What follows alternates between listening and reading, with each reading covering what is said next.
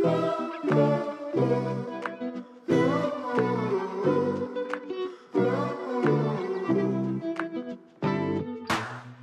and welcome to Have You Got Your Shit Together with me, Caitlin O'Ryan, the podcast that celebrates not having your shit together. Our first guest of 2024 is Jenny Foulds. She is a queer performance poet, writer and actress from Scotland. Jenny was the 2021 Scottish Poetry Slam champion and was runner-up in the World Slam Championships in 2021, as well as being host and curator of the Brighton-based spoken word night Rebel Soapbox. She's had feature and headline gigs at nights across the UK, including Hammer and Tongue, Loud Poets, Tong Fu, Stanza Poetry Festival and Edinburgh Fringe. As an actress, she was a series regular in 2,000 Acres of Sky for the BBC and appeared in various TV and film roles including Rebus, Man Dancing, Taggart and The Debt Collector. She founded the street art blog Happy Graffiti, which later became a book published by Octopus Books in 2013. She has recently written and performed in her first solo show, Life Learnings of a Nonsensical Human, which I got to see at the Edinburgh Fringe Festival and it was absolutely brilliant. She describes herself as the owner of ADHD and dyslexia, and we talk a lot in this episode about how receiving an ADHD diagnosis later in life has helped her to further understand herself. We also talk a lot in this episode about grief, so if that is something that you are currently going through, maybe tread carefully with this episode. I really hope you enjoy the episode. It was a joy talking to Jenny. Here's Jenny Foulds.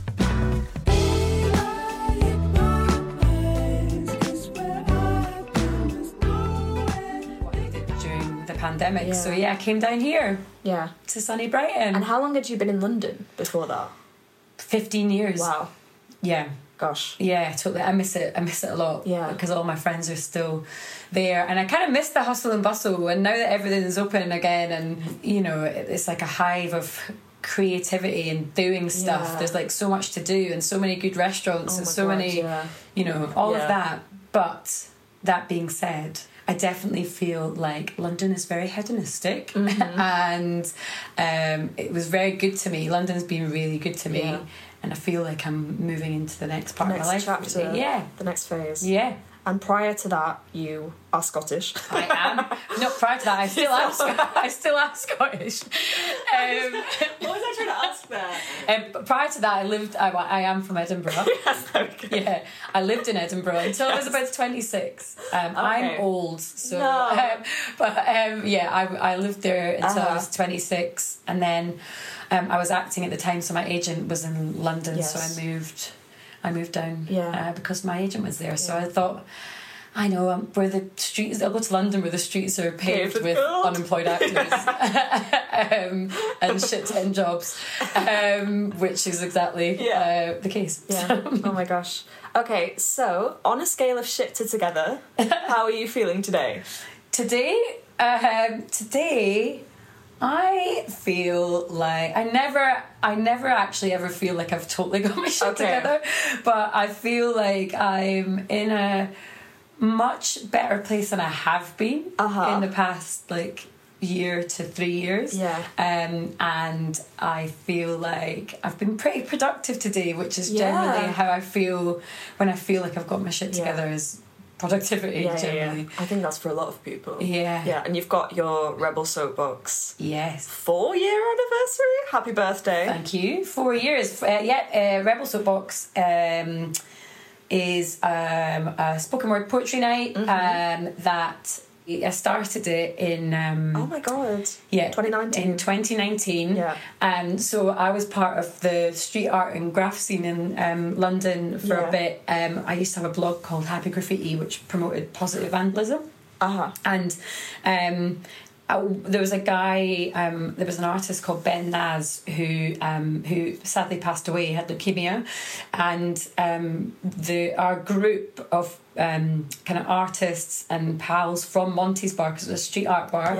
That was such a great venue. I've never been there since. It's such a great venue, and also it was kind of like Cheers. Like you could go down on your own and you'd know everyone. Yeah. But we basically put up a series of events to raise money for Macmillan cancer charity, and for Ben's family as well. And they asked me to do a poetry night, a one-off poetry night, to raise money for Macmillan. And I was like, yeah, sure, what would we call it? And I was thinking, there's basically a bunch of naughty artists here that write on walls, which is called Rebel Soapbox. Cute. And then Rebel Soapbox was born. Wow. And that was 4 years. Yeah, totally. Well, 4 years. And then, so did like those, did it until the February, February 2020 were meant to be live. That's when I performed. No, because then the pandemic had kind of was in full.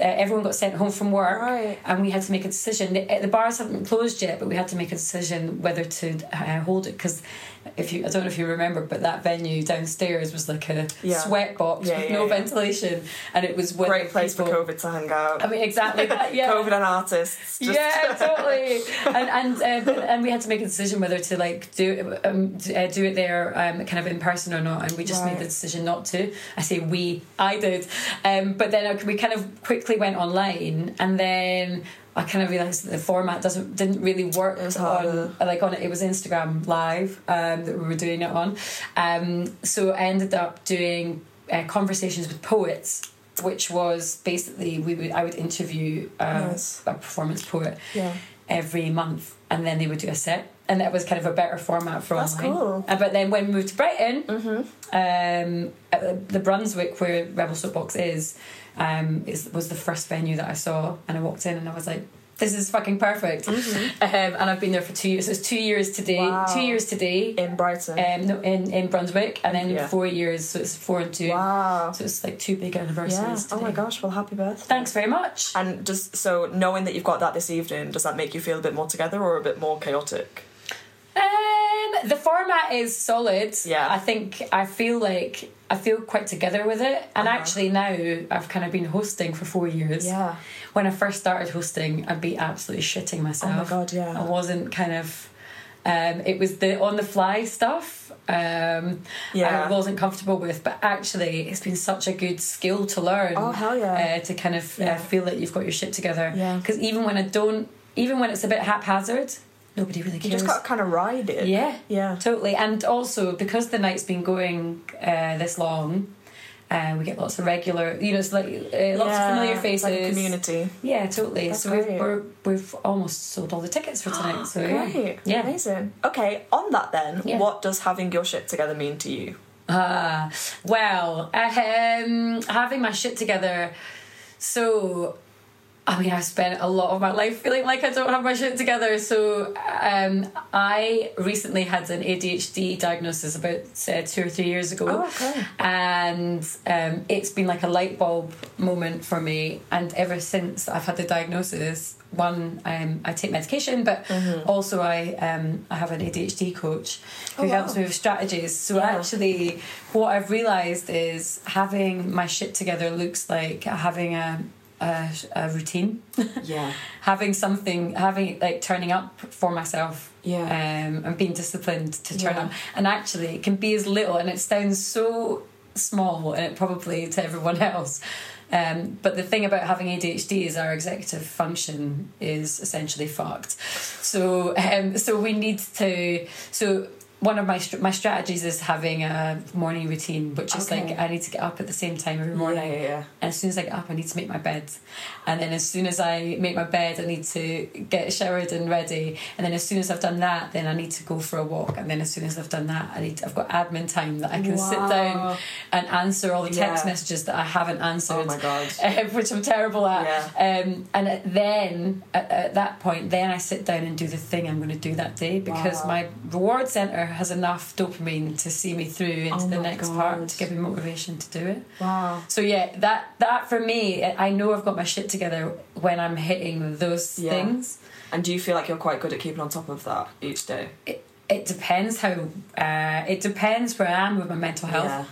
Because if I'm not in a good place, then it kind of all goes awry. I suppose it's quite a good marker to where you're at, if like your bed's still unmade and stuff like that. You're like, wow, okay. Yeah, totally. And I mean, anyone who listens to this who's known me for years will be like, fucking hell, Jenny, you've changed. Because the thing is, I'm historic. I'm like famously very messy and kind of like a bit haphazard and chaotic. Whereas like I've realised actually the things that help me the most is trying to put some kind of order in the middle of the chaos that is my head. Even just that though, like I feel like so many people would benefit from that structure, like me being self-employed, like that rigorousness. Because I think sometimes you can get so flexible with, like, if I've had a late night, then I'll get up a little bit later, but that just kind of fucks me really, and like structure wise I end up feeling a bit all over the place. Totally. And actually that was one of the things for me where before I had even had a diagnosis, the first therapist I ever went to was during the beginning of the pandemic, and I was like, "This, I just don't feel right. There's something." I had brain fog, and it was essentially all the novelty. My whole life has been living in novelty, right? And so the novelty is the thing that's been giving me my dopamine. Right, so I was always out. I was always there. I was like quite hedonistic. I was always new pals, always festivals, always gigs. There was never a week that was the same. And then when all that was taken away, it was literally I went into a dopamine depletion. Right. So which has given me brain fog. Wow. And I spoke to this therapist. I said to her like if I don't get up before. At the time, because I wasn't working at the time either. If I don't get up before 10 o'clock, my whole day's fucked. And I feel like a loser. Same. And then it's hard to kind of bring yourself come back from there. But still, which is so stupid because actually it's only 10 o'clock. You've still got a whole day in front of you. But it's like this psychological barrier that I was feeling at the time. So it actually getting up at a certain time. I now go to the gym. I now get up at like 6:30 and go to the gym 3 times a week, midweek. And even that, I know when I can't be bothered, I peel myself out of bed and go to this class. I go to the strength training classes, and I'm like, if I get out of bed to go to that, I know that I'm going to feel much better when I come back because I'm up and I'm out. So it's crazy that you've been diagnosed so late. I know. I was 42. Wow. 42 when I got a diagnosis. But it's I was very much ADHD as a kid. And I have been in my life, and I was hyperactive as a kid, and there was an awareness around my hyperactivity, but I think in the early 80s, ADHD was kind of an American disorder for little boys who were destructive, right? But I was kind of like a little destructive little boy, but I was chaotic. I was like a little whirlwind, but actually it's interesting being diagnosed so late, because what comes with it is like a sense of grief for your little self, but also like a sense of relief, because you can everything kind of falls into place. You're like, oh, of course it's that. Makes sense to me. Because I often struggled. I often struggled with everything I ever did was really messy. I've got really messy handwriting. So much shame about my handwriting. Right, from when I was a kid, right up until now. In fact, one time when I was acting. I did a TV show called 2,000 Acres of Sky with the BBC for 2 years, and I was out with my girlfriend at the time. We went bowling, and these 2 little 10-year-olds came up, there's 12-year-olds came up to me and were like, "Are you Heather McGowan from 2,000 Acres of Sky?" And I was like, "Yeah." And they were like, "Can we get your autograph?" And I was like, "Yeah, of course, just get me a pen and paper." And then they came, and I signed this bit of paper, and then as I turned around to my girlfriend, all I heard was, "God, look at her writing." Oh my God. Read to film. Oh my God, well, I'm never doing that again. And I never got asked again, thank fuck for that. But I was always really just always had loads of shame around my handwriting. I was really forgetful. I'm also dyslexic, so they sit really hand in hand and close together.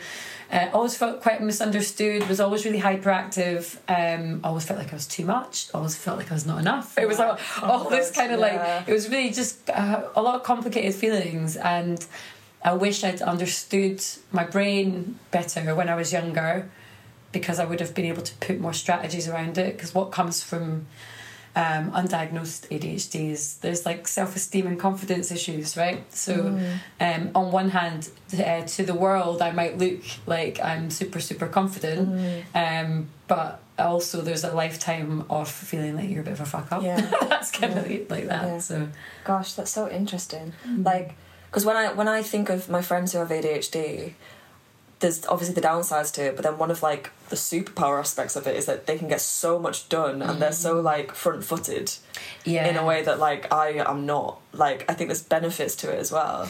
Yeah, there can be. I think that if you're interested in something, then you can hyperfocus, and hyperfocus is useful sometimes. Incredible. It's incredible. I mean, it's incredible to the point of sometimes I'll hyperfocus, like if I'm hyperfocusing on writing, for instance, I will sit for 10 hours and I will write, and then but then I won't have peed, I won't have drunk anything, I won't have eaten anything. You're like so in, you kind of look up and it's dark and you're like, oh God, so it's good, but it's not very healthy at points. But also the thing about hyperfocus, you can't choose what you hyperfocus in on, so sometimes it's unhelpful. Sometimes you hyperfocus in on things that are not useful at all, and then it's because it's like a dysregulation, right? My gosh. So we can't choose the things we're interested in. Okay, well, before the podcast I asked you to think of an object that makes you feel like you've got your shit together. What is it? My plants. Your plants! Yeah. Yay! No one has said this before. I always think of plants. Yeah. Because the thing is, your plants are like kind of like a real life example of you turning up and being disciplined. Yeah. They are thriving. Otherwise they'd be dead. Yeah. I mean, this one's kind of waning a bit. I can't remember what this one's called, but it happens in winter. It's because there's not enough light in here. But, oh my gosh. But she'll come back. That's she'll come so back in spring. And this one here is like a Christmas cactus, which my mum gave me a cutting off about 10 years ago, and then my gran gave her a cutting of her one on her wedding day, and this is this is one of the babies from my gran's It's the generations. That's so gorgeous. So this should flower because it's a Christmas cactus. This should flower next month. Wow. Yeah, totally. So plants became my new obsession during lockdown. I mean, Rapunzel is out of control. Yeah, she's beautiful though. She is beautiful. Her hair is tumbling down from the shelf. Yeah, exactly. And then this one looks like it should be Jurassic Park or something. Oh my God, they're so amazing. So these are the things, they make me feel like I've got my shit together because I turn up. Yeah. And that's the thing is, I think when I think I've got my shit together is when I can be disciplined, when I've got a habit, when I've formed a habit and I can keep turning up for it. Yeah. Because I find it really hard to form habits, whereas this has become the best habit ever because they're like my little babies. And it's proof that they're doing well. Yeah. Because I kill all of my plants. Do you? Yeah, I'm really bad with them. I'm so forgetful. I feel you just really forget to... I forget about them, or like... just like I'm not that interested. Unless I see that it's like on the floor, then I'll give it a water, but... You should get these water balls. I've just noticed. Because also, if you're a visual person, the plants take what water they need. So you see it go down. Yep, and then when it's empty, you fill it up. That's cool. They're really great. Yeah. Wow. So so I can't believe no one said that before. That's kind of... I think maybe one other person, Rosie, might have said it, but I've always thought that more people would say plants. Yeah. Yeah. Because like they're such a visual signifier of like other than like a cat or a baby. Well, yeah, you've kept something alive. You've kept something alive. Yeah. It's like the starter cat, I think. Yeah, exactly. And you can graduate. Oh, I know. But this is it. It's like if they rely on you to stay alive. So. Well, they are thriving. They look very happy to be here. Yeah, thanks. Yeah, it's my little jungle. Can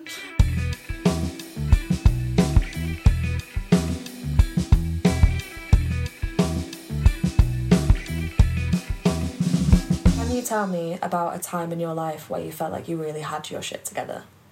Well, there's two things I would say. One is I worked in the city of London for 10 years. Oh my God. I worked in the Gherkin for an asset management company. Oh my God, The Apprentice. I mean, Snoresville. And in my head, I'm like, I sold my soul for 10 years in the city.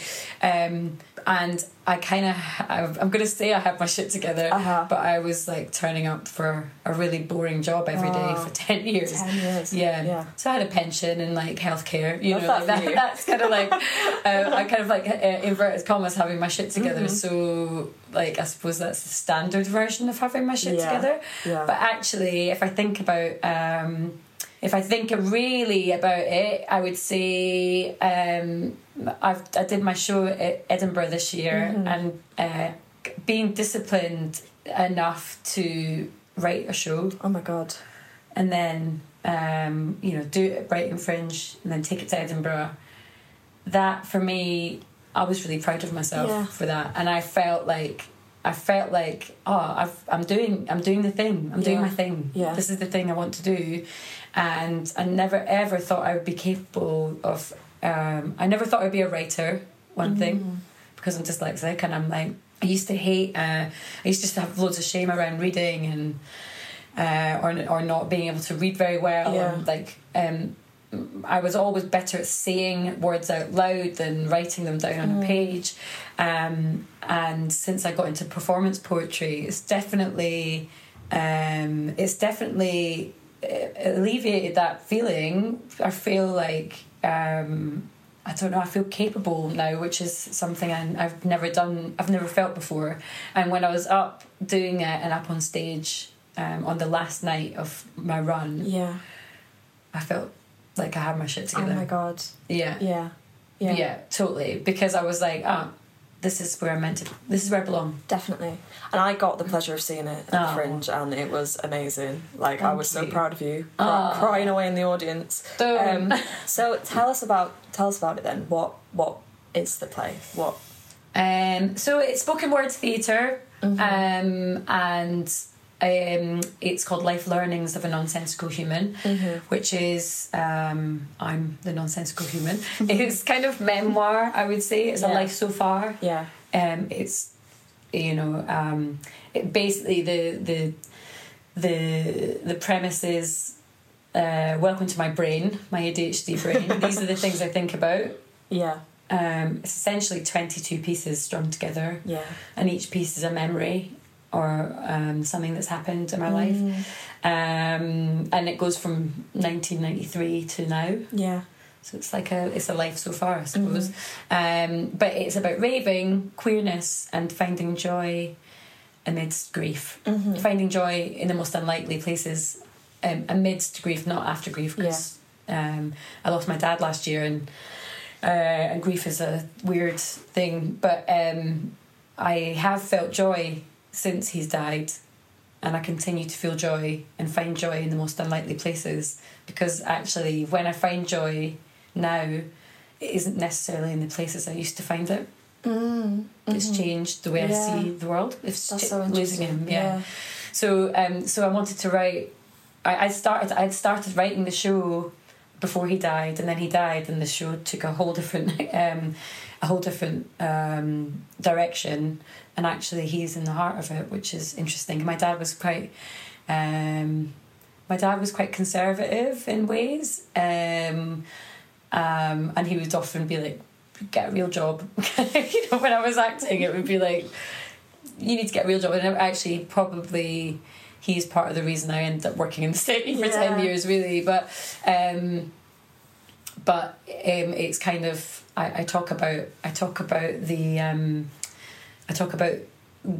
the day before he died, and I talk about losing him, and how that's, and how, I suppose, hitting rock bottom in grief, but finishing on joy. So it's like a bit of a roller coaster for everyone who comes to see it. But I'm dead proud of it. I'm trying to put together a tour for next year, and I'm on at the Old Market Theatre on the 14th of March as well. Gosh, so in Brighton. So.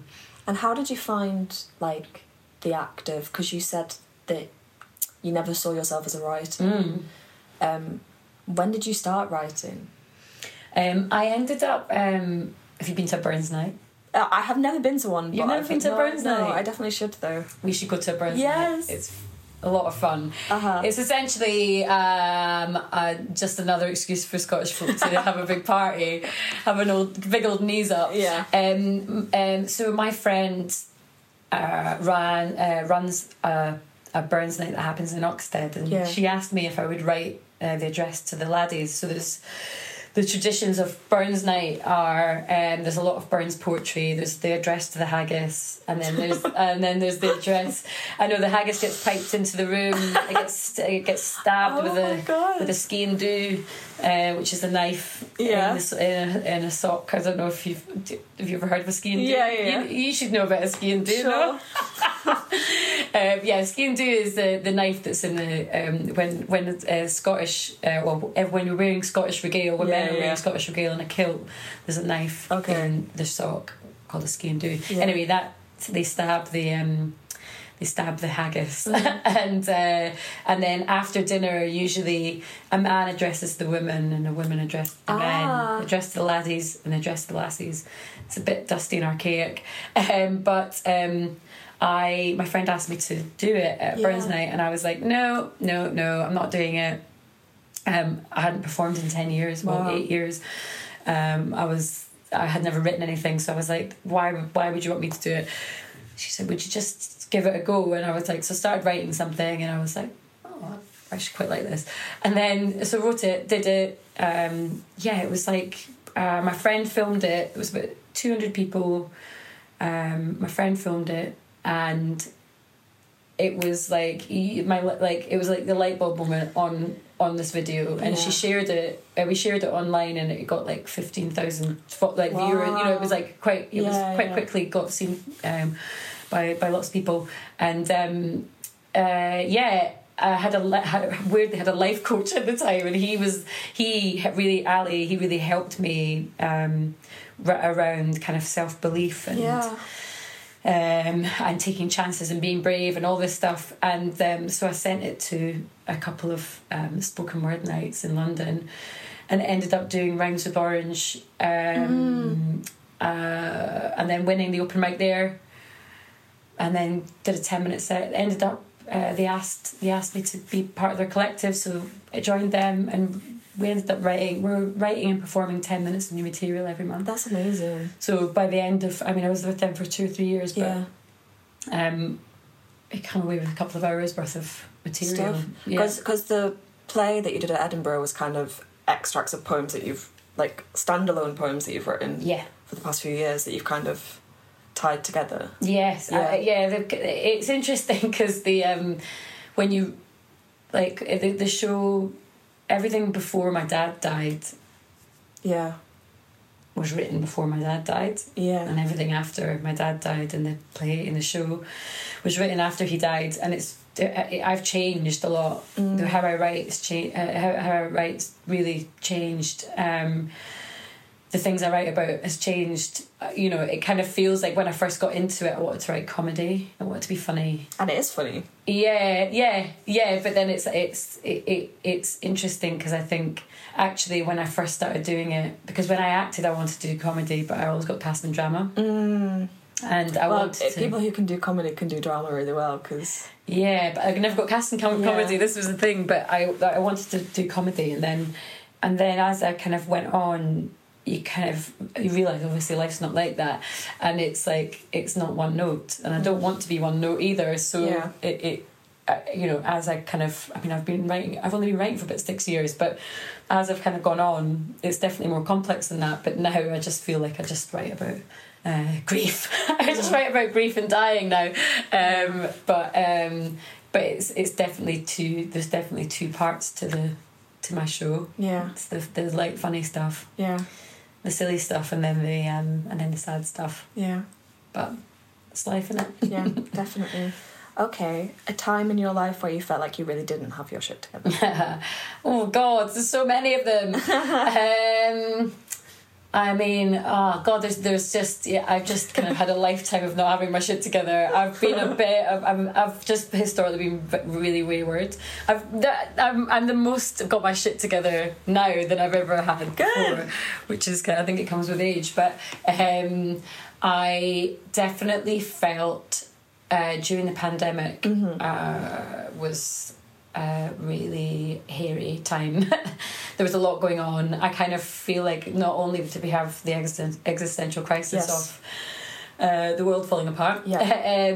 But I got made redundant, and then I was going through a breakup, and then my friend died. Wow. And then there was just like a bunch of stuff that happened. And I think the kind of nothing makes you have a look at yourself than losing a lot. I think there was a lot of loss around about that time. And I guess with the pandemic as well, there wasn't much distraction, so you were really just having to fucking face it. Yeah, totally. And going through it, I think that's the thing, is like, I definitely feel like at that point in my life, I felt the most helpless, I suppose would be a word, and not having my shit together, in the sense that I lost all the anchor points that you would think, the tethers. Yeah, totally. So I used to live in Stoke Newington in London, and I lived in my flat for about 10 years, and I had to move out of the flat at the same time as that. So then I moved down here, so I moved to a new city. God. Yeah, there was so much going on. They say like moving house is one of the most stressful things you can do, but you were doing that and all of the other things as well. Yeah, totally. But I definitely feel like the feeling of being untethered is the thing of feeling that you don't have your shit together. 100%. I remember actually years ago, this is off piste, but I've got my big group of pals in London, and I remember one of them saying, "Jenny, you just got your shit together, don't you?" And I remember just being like, wow, if only you knew. If only you knew. Yeah. I was like, really? Do you think I've got my shit together? You said you just kind of seem like you've just got your shit together, and it was like this imposter syndrome thing of going like, wow, if this is what having your shit together looks like. Oh my god, that's but yes, definitely I think for everyone the pandemic was just a fucking shit show, wasn't it? Yeah. But apart from that, I mean, I used to take a lot of drugs. I had a lot of fun. Yeah.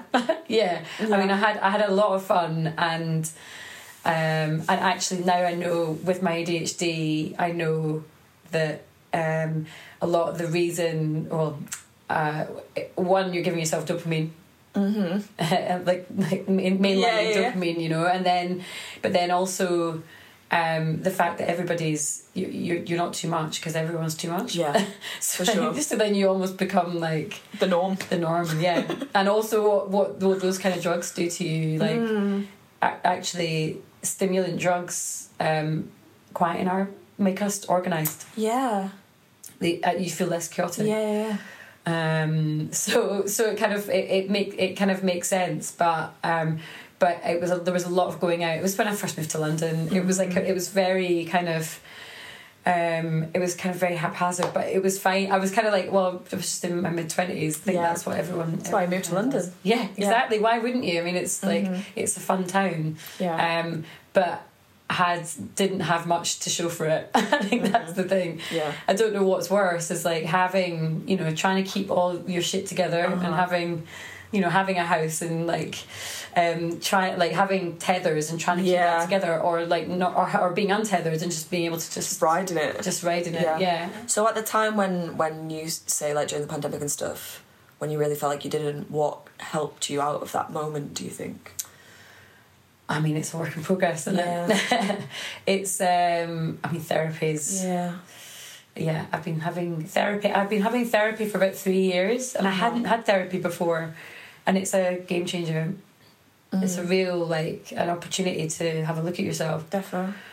I always say that, the best thing that you can invest in that way is yourself, because that is the relationship that you're going to have to maintain for a really long time, and getting to know yourself is, so valuable. Yeah, absolutely. But also, I think we can all be painfully unaware of the effects of, childhood stuff or certain friendships or relationships or attachments or all this stuff. And when you've got an opportunity to take a step back and view it, it's a game changer. Yeah, it does make me approach things differently and approach people differently.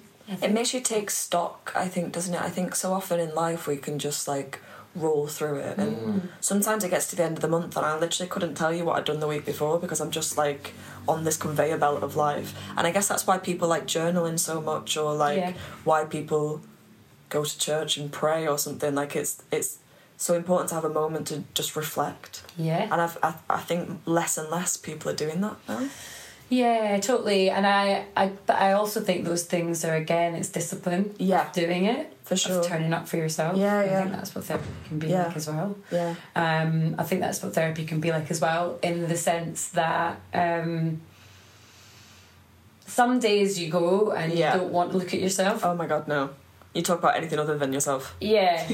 But those are the days that you should be looking at yourself, you know, or at least looking at a different part of yourself. Yeah.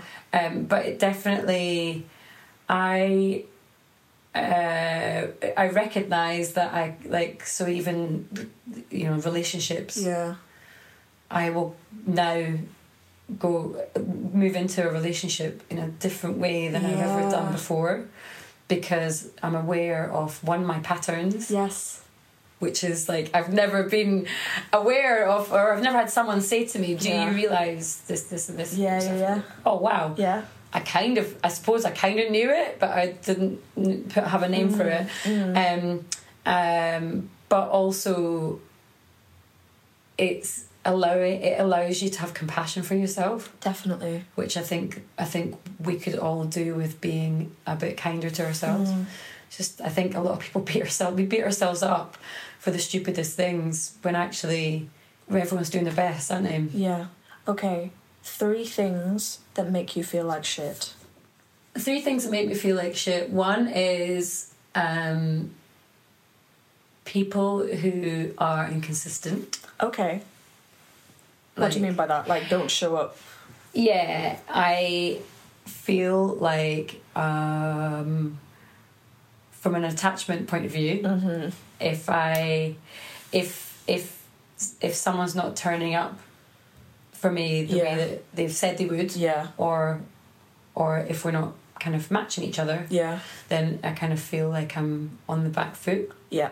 Or I feel like I'm giving too much. That kind of makes me feel like shit. Yeah, that's so true. Yeah. Because I think on the attachment thing, like, I can get, like, small t triggered. Like, my anxiousness can get triggered if someone's not being consistent. Right, yeah. And can make me feel more needy. Yeah. But I'm actually not a very needy person, but it's just because I'm finding it really hard to know, like, where I stand or that sort of stuff. And it makes me feel really shit. Yeah. Totally. And it's interesting and trying to understand, like, attachment style, where you're like, oh my God, I do that, or or my attachment style changes with different people. I think sometimes probably how calm people make you feel, maybe, or or if someone's dead secure, and it is just, you know, you can kind of almost mirror that feeling of this is great, you know. But if someone is avoidant or hides, then it makes you more needy or, like, more anxious. But then if someone's anxious, then sometimes that makes you avoid it. Totally. It's so funny. It's such a moving thing. It is. It really is. But that makes me feel like shit. I think I think from a people point of view, not having a routine makes me feel like shit. Yeah. And not being creative makes me feel like shit. But then that's like a double-edged sword, because sometimes you can't be creative because you can't squeeze it out of yourself. So it doesn't just happen all the time. I know. But again, it's that thing of turning up for yourself, where, like, I don't know if if you do free writing, just 10 minutes of free writing, it's like dusting down your head. It's creating the environment for creativity to inhabit. Yeah. Rather than sitting down and be like, I'm going to write a poem now, but turning up every day and, like, free writing, and eventually you'll, being present, you'll start to be inspired by things and stuff like that. Or just the act of moving a pen and writing, and actually just, you know, it doesn't have to be good. Because actually being creative isn't just about being good. No. It's making something new that wasn't there before, right? So you're like, I hate this idea that you're not a creative person if you're not being paid for it. Yes. Like, I had this had this debate at a party once with this woman, and she said that she went, I hate when people say that they're creative and they're not even making any money from it. And I was like, well, that's not the thing about being creative. Being creative is like you feel your most yourself when you're making stuff. Yeah. Doesn't matter if it's shit. Yeah, it's like even if it's like painting a fucking table or something. Yeah, like, but it's like the act of doing it. It's not necessarily output. Yeah, and the byproduct of if you're good, if you've got talent and you're creative, that's a different thing. But like just being creative, like kind of puts you at peace. Yeah, right? For sure. But on the writing thing, I saw this thing this week. Do you know Neil Gaiman? Yes, the master Neil Gaiman, who's amazing and wonderful, love him so much. But he was saying he was asked on a podcast about his writing process, and if he gets writer's block. And the thing he says, he's got his little writing room at the end of the garden, and he's like, my only rule is I can go and I can sit and not write, but I'm not allowed to do anything else. If I'm sitting looking out the window and not writing. Wow. He said looking out the window becomes quite boring after a while, so you end up writing because the rule is I'm not allowed to do anything else apart from looking out the window or writing. So he stops himself from being distracted because that's the thing, is like we procrastinate on... Weirdly, you procrastinate on something that you actually will bring you loads of joy. Yes. Yeah, it's so strange, isn't it? Yeah, it's really weird. In fact, so this is I've got a big wall project chart on my wall, and the saying that's in my mind recently, and I saw it, I can't remember where I saw it, but the magic you're looking for is in the work you're avoiding. Wow. And the thing you want to do next is in the work you haven't done yet. Wow. And that is so true. That on my wall, that the magic's in there somewhere. Yeah. So what we're seeing on the wall is like a load of yellow post-it notes. It's a bit like one of those like detective. It's like you're trying to find the murderer, but you're not. You're trying to find the inner artist of Jenny. But it's loads of different things. So it's like my show. It's page poetry. It's prose. It's stage poetry. It's workshops. It's voiceovers. It's Rebel Soapbox. So it's loads of different stuff because it's like this is all the stuff I want to do. Yeah. And trying to live a creative life, and actually. I find myself avoiding and procrastinating a lot. Yeah. But luckily, my ADHD meds replace procrastination with motivation. Oh, that's good.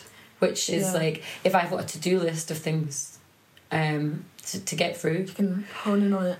But if I in the morning take my meds and I don't have a to-do list, I end up trying to find things to do. Whereas like if I've got a list to do, I wake up in the morning what to do. I can just get them done. Yeah. So there's something like really visual about it as well, which is quite useful because it's rather than having it all existing in the hypothetical, which I do. Is like I've got so many things I need to do. Having like tangibly being able to see it on a wall. Well, the thing is, I've got a terrible memory, and if I don't do things, if I don't get it out, if I don't write it down or put it on a big bit of paper and put it on my wall in front of me, put a leash on it, it ends up falling down the rabbit hole, and then I remember a year later, and I think, I was going to do that thing, and I never got round to it. Whereas at least now it's kind of down and out. Wow, I love that. Hey, Ant. Hey. You do a great job in editing this podcast, might I say. If people like the podcast, what do they need to do? Like it. What else? Follow it on social media. And then what? They could share it with every single person they know. Thanks, Ant. You can go back to your corner now. Bye. Okay, 3 things that make you feel like the shit. Performing. Yeah. I think, like, but not just performing, like... Not just any old performing, but like when I was acting and I was, by the end of my acting thing, I was a jobbing actor and I hated it. Yeah. I mean, it wasn't satisfying. I wasn't doing the work that I wanted. Yeah. And it wasn't the reason that I'd gotten into it. It was like I was trying to pay the bills rather than challenge yourself and grow and like flex your muscles and being fulfilled and all those things. Whereas getting to a point where I've written my own show and I've done it at Fringe, and I'm like ready to kind of take it on a tour and all that stuff. That makes me feel really capable, and I'm like, it makes me feel proud of myself. That's amazing. So that's like, it's like a nice place to be. When I was at Fringe in Edinburgh, I remember I had like a few moments like this, but when I was up and I was doing it, and I felt an utter sense of belonging, and it was really beautiful. Yeah. And I think that's the thing that makes me feel like the shit, is when I feel like I belong. I saw, do you know Rebecca Humphries, the actress? No. I think that's her name. I'll edit it out if it's wrong. But she is really like inspiring, and she put like an Instagram post which was things she wished she'd known about the industry before she started in it. Wow. And one of the things was to make your own work, and not because there isn't enough work out there or anything like that, but just because you owe it to yourself to experience like giving birth to something and seeing it come to fruition, and the joy of like beginning, middle, end of like a project. And that's like really stayed with me. It's so true. It's like it's just a really joyful thing to be able to, but again, it's like that feeling of, it's like a mixture of things. One, it's like, it's just feeling capable and finishing a project. Like turning up, again, it's the turning up for yourself. Turning up for yourself. And actually there's a through line, I think, from our whole conversation. Yes. That idea that you're turning up for yourself, you're becoming someone that you can trust. You're doing something that you've said that you'll do. 100%. Because fuck me, there's been a lot of things that I've said that I'll do and I've not done, and it's like constantly. But that, it's so frustrating. It's like I mean, so many times I've thought, God, am I ever going to be someone that actually does something, the things I say I'll do? But you know, but then you speak to my friends and they're like, you're constantly doing stuff, what are you talking about? But it's like in our own heads, there's like, I think it's that idea that we're better at listening to the negative than the positive. But making your own work has definitely felt liberating. It's given me autonomy, and something to like feel legitimate about, where you can sit down in a room full of creatives and say, I did this thing, and they're, you know, when other people are going, I made this thing, and I made this thing, you can also sit at that same table, and that feels satisfying. And it feels exciting. It's good. Two other things that make me feel like the shit. I always wear yellow shoes, and I've got a yellow hat that I wear, and they always make me feel really confident. And it's like, I'm like, so cute. I'm such a child. No, I love that. It is like I know. Dress how you want to feel. I have my yellow hat that. I think I saw someone the other day when I went to see Joelle Taylor doing Canto at the Costa's Queer in Brighton, and I bumped into someone who used to come to Rebel Soapbox, and she said, I don't think I've ever seen you without that hat on. And I was like, we've not seen me for a year. I don't wear it in summer, I only wear it in winter, but also it makes me feel really good. It makes me feel confident. Do you not have an item of clothing that you wear that's... Oh yeah, definitely. What is it? It's usually jackets. Right, okay. Like, I've got a bit of a jacket problem, but like, because I can throw on like jeans and t-shirt, but then if I have like one jacket that I feel like I look really... Is that a problem? Cool. Well, I just have loads of jackets. All right, like too many jackets for one house to hold. Right. And because I'll just get them from charity shops all the time. So I've just got fucking tons of them. And no one needs that many jackets because... You've only got one body. Can't wear them all at once. But it is that thing of like, I'll put it on and I'll just feel like confident in it, and it brings the outfit together, and suddenly I'm like, boom, I've arrived. I like that. But I also love hats as well. In winter, I'm a hat person. What kind of hats do you wear? Oh, I've got an array of hats. Have you? The louder the hat, the better. Oh my actually, God, great. I've got like a fluffy bucket hat, which is in a cow print. Oh my God, which I'm a bit obsessed with. I know it is. That's a strong look. It is amazing. I've got like a bomber jacket. I was going to say fetish. I love a bomber jacket. Oh yeah, bomber jackets and sneakers are the... I recently bought a new pair of trainers yesterday, and I literally can't stop looking at them. I'm obsessed. What colour are they? I'll show you them. Oh my God, have you got them there? Yeah. Do you know what's funny? And I'm really ashamed of myself, but fashion has fucking worked on me. Because 2 years ago, I thought they were absolutely hideous, and I judged everyone with Solomons. I used to call them salamanders because I thought they were fucking gross. And I think just being in London and seeing everyone wearing them, like ugly trainers are in. Are people wearing it? Everyone's wearing them. Hackney. There's a page called what is it? Real Housewives of Clapton. Oh right, yeah, brilliant. I've seen that. It's so good. And he's like, everyone's wearing these, and like racer bike. Right. Like sunglasses. The fact that you haven't even commented on them makes me realise that you think they're idiots. The fact that I've not commented on them means I don't live in London anymore. That's like, you know. I mean, like, I was shocked. I was shook. I was shocked when I realised people wore Crocs and socks. Babes, yeah. Disgusting. It's fucking disgusting. Honestly, nobody should be wearing that shit. Yeah. Well, so my housemate is like very into fashion, and she follows this Berlin like influencer who, I don't know if you've seen these boots. Croc boots? No. Boots, but with like a toe split. Oh, yes. So it's like a hoof. Yeah. Like a hoof. And she sent me a photo and I was like, hideous, like someone's having a laugh with us. And she was like, these are going to be big. I've already started to see them in London and they're fucking disgusting. But because of those Solomons, I'm like, 100% I'm going to be wearing them in 2 years. Do you know what? And also I think maybe this is an opportunity to let's stop judging people. Yeah. Let's just honestly, just live and let live. Someone's having a laugh with us though, I think. I think there's some fashion designer who's just like, what can we make them wear now? Of course, because the thing is, if that shit's trending on TikTok, they're making a lot of money. Absolutely, yeah.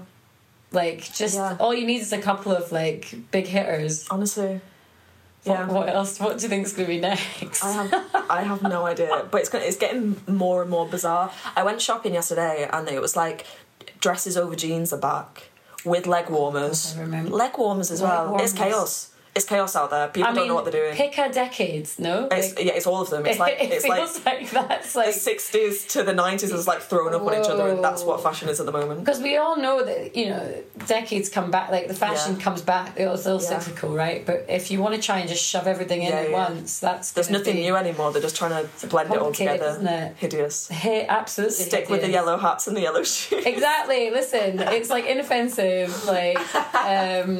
Yeah, so yellow hats and yellow shoes are the go-to.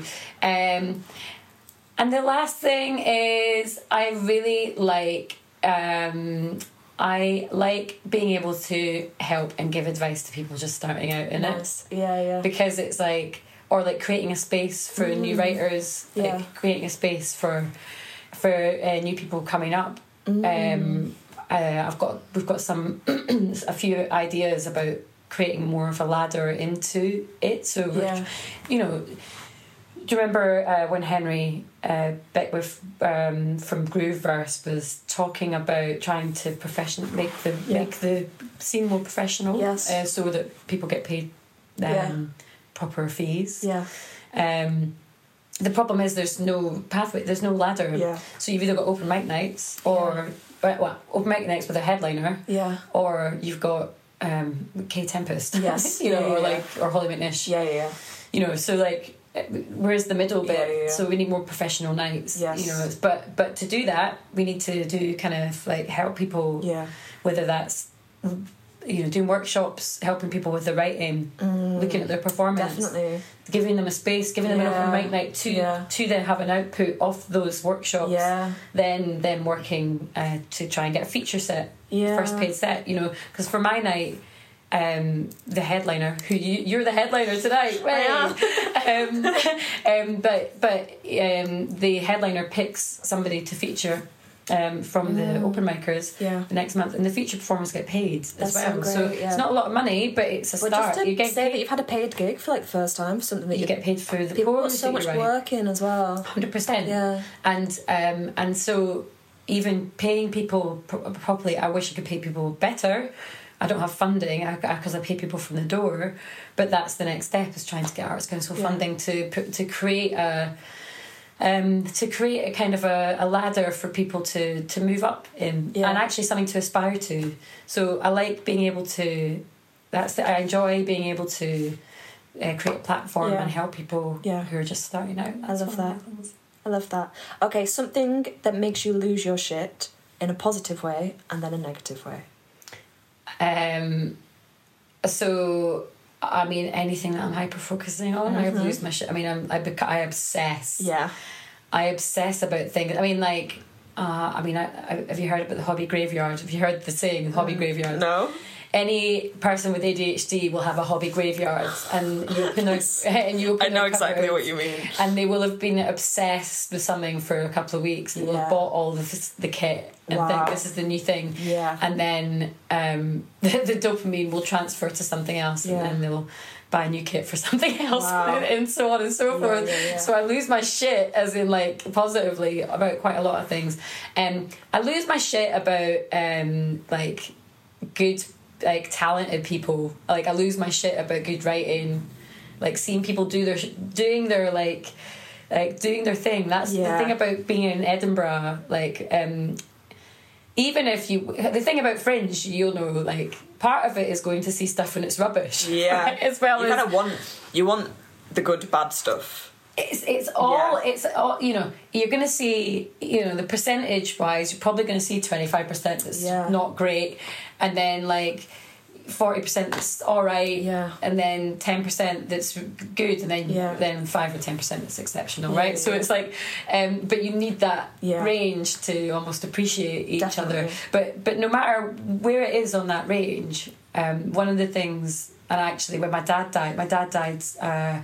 Well, his funeral was on the 2nd of August last year, and festival started on the 8th or 9th. And I spent 3 weeks largely going to 3 shows a day on my own. And I did a couple of gigs as well, but it was the thing that really helped me. And the thing that really helped me in that was every single person that I went to see, there was a person standing in front of me doing the thing that they wanted to do. And it didn't matter whether it was shit or not. They were brave enough, they took a risk enough to be doing it, to be standing up in front of you doing it. And I think like that kind of stuff for me, I love watching people like in their element doing their thing. Like I lose my shit about that. But I think that's where like the spoken word scene is so good for that, because every space is just somewhere for people to be held, and like no matter their ability, it's just a moment where they're given the same respect as the headliner. And I think that's really lovely. That's like really rare to experience that in another art form, I think. Where else would you see that? Literally, that's one of my favourite things at my night, or in any other night that I've done, is you get people saying, "Oh, this is my first time," and you're like, "Wow." You're being not just wow, oh, it's your first time, but they get up and they're really good, but they're nervous and but they're being brave. And then to your point, they're up there with someone who's been doing it for 15 years, and there's no. Well, I was going to say it's not hierarchical, but obviously you've got a headliner, you've got a feature, you've got open micers. But even in the open mic pool, it doesn't matter. Everyone's on the same level, and. You don't. I can't think of another art form that you would have that. It's like a leveler. Yeah. Because with comedy, I think people work their way up in a different way, because there's more. It's more professionalised. Yeah. Professionalised, is that a word? It's more professional. So there's a more of a clear path and people being paid better, and there's more. There's more of the, it's more popular. It's more mainstream, I suppose. Comedy versus spoken word, although it's changing. Music, no, you wouldn't have that. No. Where would you have that in music? Definitely not. So it's definitely it's a beautiful thing to see. Yeah. Okay, something that makes you lose your shit in a negative way. In a negative way, I usually lose my shit. Injustice. Injustice and rude people. Yes. When people are really rude. I just... do you know what? Let's just narrow it down. People are rude to waiting staff. Yeah. It's the worst. No reason. It's the fucking worst. Yeah. Like, what are you doing? Immediate judgment. Awful. Have you been on the receiving end of it? Have you done hospitality much? God, yeah. I used to get it quite a lot, and... especially before I went to drama school and stuff, when it mattered so much because it was like my wage and everything like that, like it's awful. It can ruin your day. Someone else's bad day can just completely shit on you. But also, like, imagine going to someone's workplace and being rude to them anyway, but like but going out for a meal and someone's getting paid, minimum wage, and working a 12-hour shift, and you've got this asshole like being a dickhead to you. Yeah. But I suppose it's across the board, right? I mean, I worked in asset management for 10 years. There was a lot of assholes. A lot of I'm gonna have to just gonna try and find the words, because I still know a few people from that time. There was a lot of entitled rich white men. Yes. That's all I'll say. Let that sit in the space. Yeah, I'm just gonna let that hang in the air and.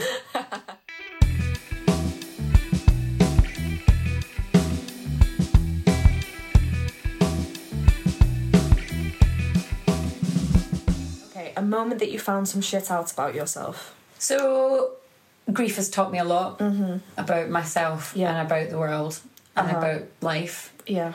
Not saying that I have like the answer to what is life at all, but losing my dad has changed the way that I see life. Though actually, two things: losing my friend Jason and losing my dad. Within 2 years of each other. Jason was very different. He had leukemia. He had blood cancer. So we were kind of his bubble for his last year. But we spent the last year. So every time we saw him, it was like Christmas, and we had the most profound, magical, sad year with him, and it was very drawn out, and my dad was quite sudden. So two very different deaths, but seeing the arc of someone's story ending makes you see, I suppose, like you can see it. I can see it all around. I can see we're all somewhere in our arc. We don't know where. Yeah, that's the thing. Is that's life. But it's weirdly taught me like so many different lessons. There's just all the lessons are happening all at once, and I think that going through grief, because you get the depths of sadness and the shock and the trauma around it, but there's a weird, profound appreciation for life that I have now that I never had before. Really? Yeah. Mm-hmm. Sometimes you kind of feel it. I feel grief. Which have you ever heard of the grief wallop? The idea that it just hits you out of nowhere. It comes from nowhere. Yeah. You could be fine. You could be getting on with your day, and then something, and it could be a small thing, it could be a big thing, and you'll be in floods of tears, and it'll hit you, and then it almost comes to sit with you. There's a bit in my show where I talk about the grief creature. I had a dream about this little creature that was like in my dream, it was like a thumb smudge with arms and legs, but it's like a spirit animal almost. Yeah. That everyone who felt grief had this little, had it with them, beside them, so everyone could see that you were in grief. You could see that who was in grief, so you wouldn't have to explain it or tell people, "Oh, my dad died," and then people don't know what to say to you. Yeah, you know. So the thing comes to sit with you, but weirdly, at points there's like a joy. There's like a weird joy that comes with it. Not joy for the loss, but like joy and gratitude. I suppose it's like a gratitude and an appreciation that I never thought would come from that. It's weird. Because it's one of those things that whenever big life altering moments like that happen, it's just puts things dramatically into perspective, and suddenly all the massive things that felt so important suddenly feel really insignificant. 100%. And I think that it's that idea that now I'm trying to live a creative life. I want to do my thing now because I can't not do my thing now. I need to do it. That's like I have to. Because nobody knows how long they've got. You might as well do the thing that if you can do it, try and make it happen.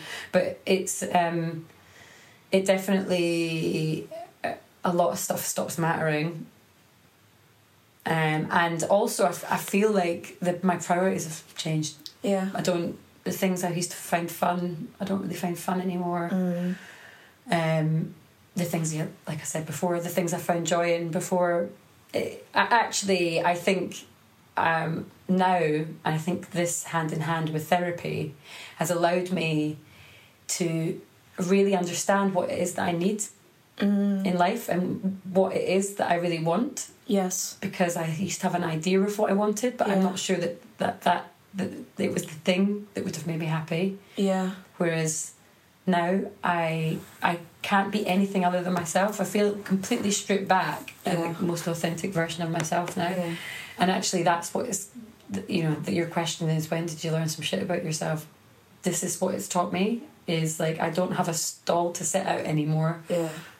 I'm just me. And it's like, as much as it's a really vulnerable place to be in, it actually makes things less complicated. Yeah. Because I think I need directness from people, and I need to be, and I'm direct with people. Yeah.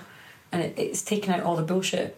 It sounds like it's more of like an awareness of time as well. Yeah. And like that we only have a certain amount of time. And I think when you haven't experienced grief in a certain way, you can kind of, naively go about thinking, I've got all the time in the world. Like that dream that I have can exist in the distant future because I'll get round to it some time. But when something like this hits you, it's like the awareness of you actually have to take a hold of things and make things happen for yourself, because you never know. 100%. And I think you're absolutely right. And I think that we live in a culture that people expect things to just happen for them. Yeah. But actually, the turning up for yourself, like being disciplined enough to like pull something together for yourself, completing the project, doing all that stuff. That's the stuff that will make that's the stuff that will make you feel fulfilled. Yes. And it doesn't matter how much time we've got left. Yeah. Then you want to feel fulfilled in it, and I think that's the thing that this has taught me. Is like I don't want to dick about anymore. Yeah. I want to be doing the stuff. Yeah. Because what's the point otherwise? Yeah. Amazing. Okay, shittest piece of advice you received. Oh, well, it was like, get a real job was one of them. And I don't think my dad was wanting to give me shit advice, but like, we're just different. Because I spent a long time, I mean, out of necessity as well, because London's an expensive place and we all need to eat, right? But what I found was I put myself away in a box to get a real job. Yeah. And have a pension and healthcare, which is great. Yeah. But then the sacrifice that I made was that I was kind of not living my authentic life, I suppose. Yeah. I mean, I always had creative stuff outside of work. Yeah. Which I kind of always tried to get off the ground, which was fun in itself. But I never. I was always quite scared of jumping. I think that was that bit of advice. Yeah. Not only kind of the idea that what you do as a creative isn't real, so then it makes you doubt. Yeah. Your kind of. It's just what we value in society, isn't it? Yeah. Yeah, totally. Yeah. Yeah, absolutely. And it's about. I mean, how is being creative any less real than sitting at a computer and punching in numbers? Like. Well, 100%. It's just we value one more than we value the other. Yeah. Within our society. Yeah. Yeah. And I think that I suppose it's material, isn't it? It comes down to material stuff. Yeah. It's like for people who are pragmatic and business focused, dicking about on stage and writing stuff. Well, it's not going to make you any money, so why would you want to do that? Yeah. This is a real job. Yeah. Like, I mean, I suppose rather than it being the shittest piece of advice, I would say I wish I hadn't believed it. Yeah. Or I wish I hadn't put so much on it. Yeah. Okay. Shit you wish you'd known sooner. I wish I started writing earlier. I wish I'd started making my own work earlier. And I wish I'd done that when I was acting. Okay. Because I think it would have looked really different for me if I had. And I don't know whether it comes with age or like confidence or life experience or, Would I have been a good writer at 21 or 24? I don't know if I would, because actually the stuff I write about is the stuff that I've lived. So but I wish that I had believed in the possibilities a lot sooner than I have now. Yeah. Okay, we're now at the shit shot. So that is a photo that to the outside eye looks like you had your shit together, but at the actual time you didn't. Yeah. It's a photo that I used for my headshot. For my performance poetry. Yeah. And it was like a self-portrait because I needed new headshots, and it was during the pandemic, and I was making a video for BYOB Poetry because I was headlining them online, and I took some photos, and it was about a week before I was moving out of my house in Stoke Newington. I'd lived there for 10 years. My friend Jason was dying. I'd just been made redundant. The pandemic was happening. I was in the throes of my ADHD traits were through the roof, and I couldn't think straight, and I was properly properly depressed. I couldn't get myself out of it. But the thing is about being a performer or an actor or whatever it is, where you've got to stand up in front of people and switch it on. It's not very healthy, is it? No. But the problem is we have to. That's one of the things I actually really struggle with, I think, with performing, is that idea. If things are chaotic for me, or if things are volatile in a relationship, or if I've got stuff going on, having to stand up in front of people and pretend things are okay is like, it's starting now to be a hard push. I don't know how capable I am of it. As I definitely am not as capable of doing it as I used to be. Where I used to really have to switch it when I was doing telly stuff. You're having a close up, and you're like, oh my gosh, you've put everything to bed. You just got to park it, and it's like that in itself is kind of a skill to be able to park it, and actually like I suppose it's you have to make the choice to park it or use it. I think you kind of lean into it. Depends what you're doing, what scene you're doing. You know, if it's the scene where you've got to lose your shit, then it's great. You know, but I definitely feel that maybe actually I'm gonna like backtrack a little bit. Maybe it's because I've historically found it really difficult to regulate my emotions when I was younger, and when I was acting and there was stuff going on, I found it really difficult to park things because I felt it. Physically, I would embody whatever was happening, and actually maybe it's a lesson in learning how to separate yourself from your emotions. Does that sound healthy or not? I don't know. It's like I suppose it's self-regulating, isn't it? How do you soothe? How do you self-soothe? How do you self-regulate? I suppose that's different than having to pretend. It's not. I remember when I was speaking to Layla Josephine, and she was saying one of the things that she started to explore now is like, at what cost do we as artists or we as poets have to expose our vulnerabilities in ourselves? And like, I feel it's a line that I tread in terms of like my willingness to be vulnerable about certain things, but actually holding some of yourself back. Like, writing and poetry for me is my form of therapy and how I work through things, but I don't necessarily have to put those on stage. And like choosing the ones that I have capacity for and aren't, it's okay to hold some things back for yourself. 100%. I think that's I think it's really important to, especially if you're making autobiographical work, to ring fence your heart. To make sure that you're not self-harming every time you stand up. In doing my show and speaking about my dad, there have been points where I've gone, right, two things I need to check in. One, am I ready to tell this story? And then two, does anyone want to listen to the story? But then there's a third thing, which is, does this make it worse? That does me standing up here and relaying it every day. Does it make it worse? But actually, there's an element of scripting that goes around that I've put into my show. Yeah.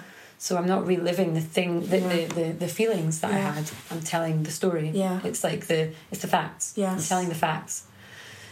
I'm not talking about my relationship with my dad there's a lot of the stuff that I don't talk about. Yeah. I won't talk about because it was deeply personal. It's really traumatic still. It's kind of not... I'm still processing that. But the being able to tread the line actually can be really cathartic. Yes, definitely. And I think that it also trickles into your life of being able to be vulnerable. Yeah. Because if we can't be vulnerable with the people in our lives, then again, what's the point, right? Yeah. And I think that making art allows a doorway into being more vulnerable. Definitely. So, yeah. Okay, so Jenny, have you got your shit together? Absolutely not.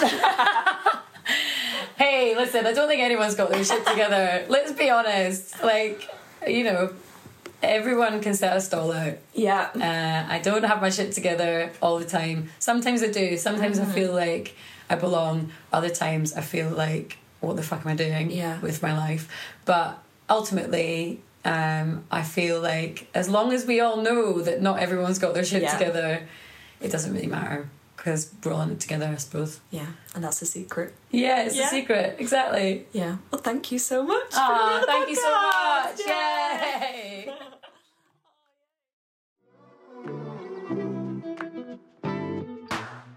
Thank you so much for listening to this episode of the podcast. This podcast is produced by Ant Hickman. The artwork is produced by Tim Saunders and the photography is by Patch Bell. A massive thank you to Cassia for letting us use their song Slow. See you on the next episode of Have You Got Your Shit Together? Now and then I'm just a little bit low. I always try to lose my mind in a conversation with you.